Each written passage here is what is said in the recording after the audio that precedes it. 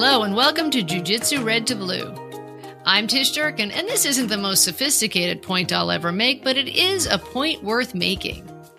Having watched both last week's GOP primary debate on Fox News and also the simultaneously released chat between Donald Trump and Tucker Carlson on X, the social media platform formerly known as Twitter, each in their entirety, I just want to stress, if you are a semi-reasonable person of any semi-reasonable political stripe, including true conservative or libertarian, you cannot arrive at any conclusion other than the conclusion that, with the exceptions of Chris Christie, Asa Hutchinson, and the candidate so sub-asterisk in standing that he was not even able to make it into the debate, Will Hurd, you cannot possibly vote for any of the Republican candidates and consider yourself a believer in American democracy.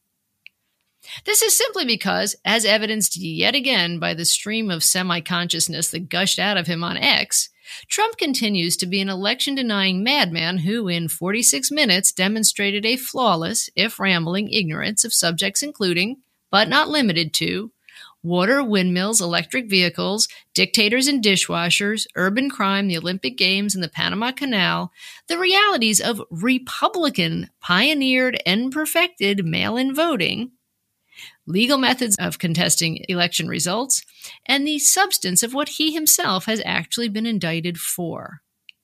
And as evidenced by their response to the question of whether they will support Trump if he becomes the party's nominee.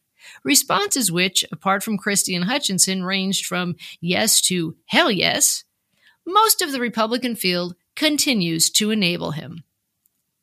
Of course, the great big marks against Trump are those involving fraud, intimidation, sedition, and whatnot.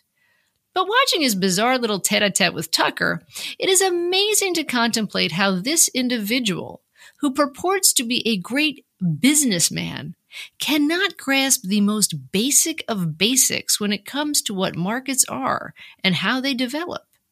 Here he is on electric vehicles. Who wants to not be able to use a gas stove or have to drive an electric car, which, you have a 4-hour drive, but the car only goes an hour and a half, so you have to charge it? The happiest moment for somebody in an electric car is the first 10 minutes. In other words, you get it charged, and now for 10 minutes.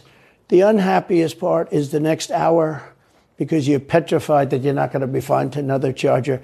People, I'm saying I'm not knocking electric cars, they're fine. They're fine. But if people want to buy a gasoline car or a hybrids are pretty good, actually, but they should be allowed to buy. They don't want to do any of this. Okay, Donald, as you are somehow not aware, but the rest of us know very well, people are still free to buy whatever kind of car using whatever kind of fuel they want.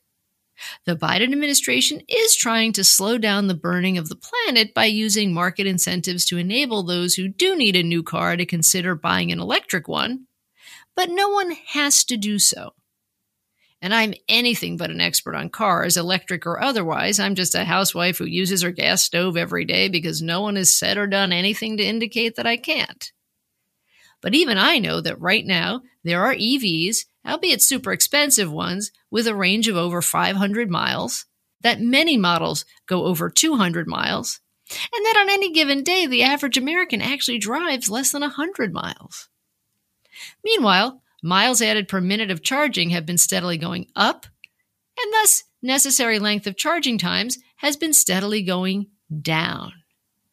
If Donald really were the genius entrepreneur he thinks he is, he would know that that's what's good about capitalism. As demand for certain consumer products goes up, the price and inconvenience of using them goes down because private companies like perhaps Tesla see that they can make a profit from selling more. It's why cell phones no longer weigh 8 pounds or cost thousands of dollars.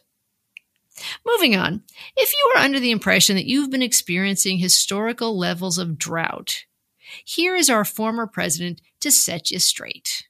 You have states, many states, most of the states have so much water. It comes out of heaven, right? The water pours down and you have it. It's there. It's got a go wherever it goes, into the oceans, whatever. It's not like a big problem. Now, in some states, they have a problem. You know, you have some desert areas and all, and for that, it's okay.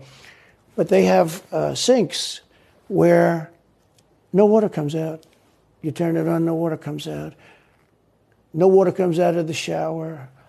No water is allowed to go into the washing machine for your dishes or for your clothing or what. And I avoided all of that. Wait, they have sinks where no water comes out? Sure, you have restrictors. When I say no water, very little water. You want to wash your hands, right? Yeah. And you've seen this, and you turn on the sink and it's very little.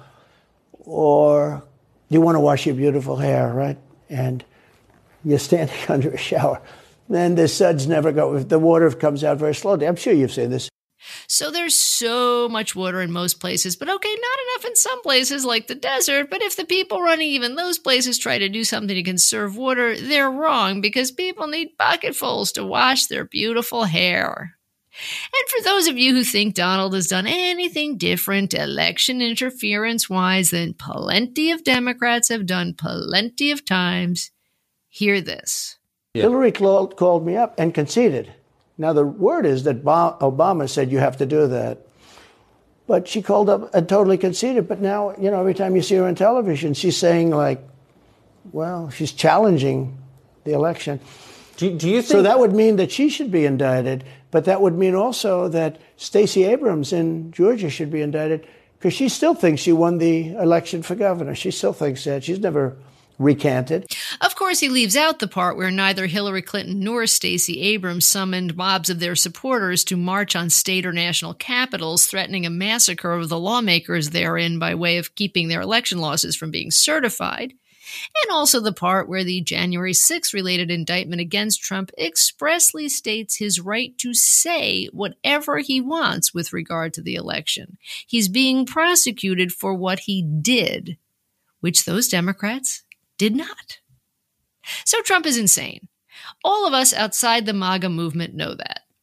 But what we also need to know, what we need to keep ourselves absolutely clear on, no matter how lackluster Democrats may strike us, no matter how attractively moderate or commonsensical various Republicans may package themselves as going forward, is that when push comes to shove, the so-called GOP alternatives to Trump, with the exceptions of Christie, Hutchinson, and Hurd, are literally asking to be counted as every bit as insane as he is.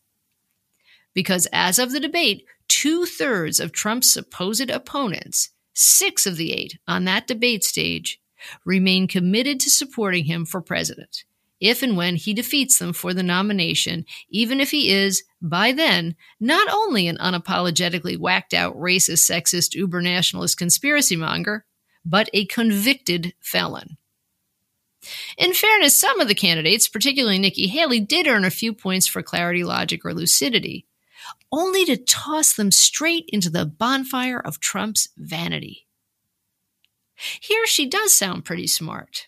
When you look at the situation with Russia and Ukraine, here you have a pro-American country that was invaded by a thug. So when you want to talk about what has been given to Ukraine, less than 3.5% of our defense budget has been given to Ukraine. If you look at the percentages per GDP, 11 of the European countries have given more than the U.S. But what's really important is go back to when China and Russia held hands, shook hands before the Olympics, and named themselves unlimited partners. A win for Russia is a win for China. We have to know that. Ukraine is the first line of defense for us. And here she even sounds gutsy. Donald Trump added $8 trillion to our debt, and our kids are never going to forgive us for this. Which is why it is so disheartening that she is, at the very same time, happy to sacrifice everything on the altar of not breaking with the very guy who cozied up to Russia, added all that debt, and, tried to overthrow our own government. When it comes to the question of whether a man who has called for the suspension of the Constitution in the name of restoring himself to power, Haley is not going to answer. Look, when it comes to whether President Trump should serve or not, I trust the American people. Let them vote. Let them decide. Oh, she doesn't have to take a stand on this. She's going to go with the American people. Actually, the Republican primary electorate people, even if they go with the insurrectionist crook. Clearly, Nikki's mom never gave her that anti-peer pressure pep talk that goes, just because everybody else jumps off a bridge doesn't mean you jump off it too. Anyway, the point is, almost all of them agreed to support Trump, even if he were convicted of stealing the voting rights of the people of Georgia and or absconding with and hindering the return of top secret security documents from the United States government and or obstructing the peaceful transition of power on January 6th. Now, apart from Vivek Ramaswamy, who seemed to be auditioning for a show called America's Got Fascism, no one seemed overly thrilled to proclaim their restored loyalty to dear leader in the event that he should defeat them. But 6 out of 8 did proclaim it. So unless you are mega MAGA, in which case you are probably not listening to me right now, you need to forget about voting for any of those 6. Any of them. Wait, isn't this what usually happens in elections? Isn't it a time-honored custom for fellow Republicans or Democrats to slug it out, often quite viciously in the primaries, and then come together behind whoever wins, the better to defeat the real adversary in the general election? Isn't that what Democrats, plenty of whom had no great love for Joe Biden, did in 2020? Well, yes. But it isn't a time-honored custom or a custom at all to extend the usual political courtesies to someone facing 91 counts over 4 criminal indictments, for the excellent reason that in the history of this country, no such person has ever been a major contender for any major office, let alone the presidency. And the reason such a contender is now facing such counts is not that Biden's Department of Justice is being unfairly sicked on Trump. For much of Biden's term, the DOJ has seemed positively allergic to the notion of antagonizing Trump. Especially with regard to the documents by the toilet case, Attorney General Merrick Garland has clearly spent years falling asleep at night in the hope that he will wake up to find that Trump has decided to take these simple and obvious actions he could have taken to make the whole thing go away. We are here because Trump came here, and MAGA followed him. But no matter what 2/3 of the Republican primary field has clearly calculated, the rest of us do not need to follow them. Now, I could spend another hour or day or month exposing the whole whine about DOJ weaponization as the absurdity it is. I could cite the cases of Americans indicted, convicted, and sent to prison for committing far, far less serious crimes than those of which Trump stands accused. I could add my voice to the legion of voices that have already pointed out that the vast majority of judges and officials and sworn witnesses fueling the legal cases against Trump are not Democrats, but Republicans, and oftentimes MAGA Republicans. But because my emphasis is always on evaluating MAGA by its own standards, I'm going to go very narrow here and simply note the jarring degree to which most of the GOP candidates contradicted themselves in the course of that debate. Everyone on the stage who was directly asked stated that, in his refusal to exercise his non-existent right to return the electoral count to the states on January 6th, then Vice President Mike Pence had done the right thing. The expression of this pro-Pence sentiment ran the gamut.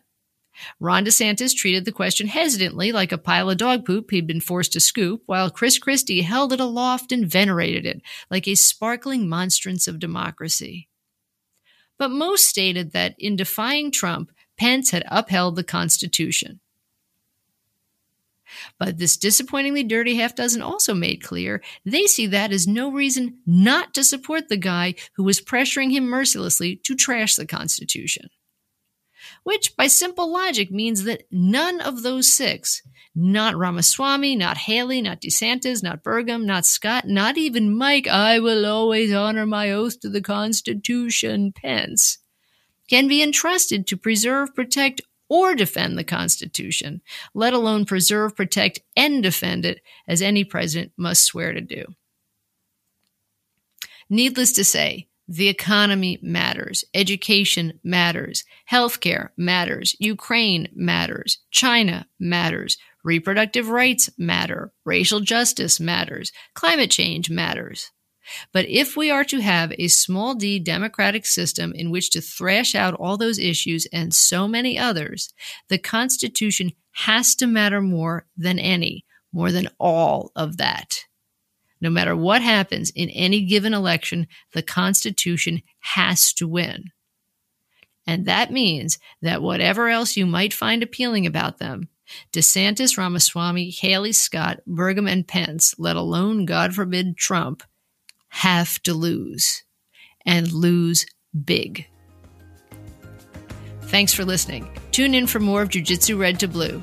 New episodes drop every Thursday morning.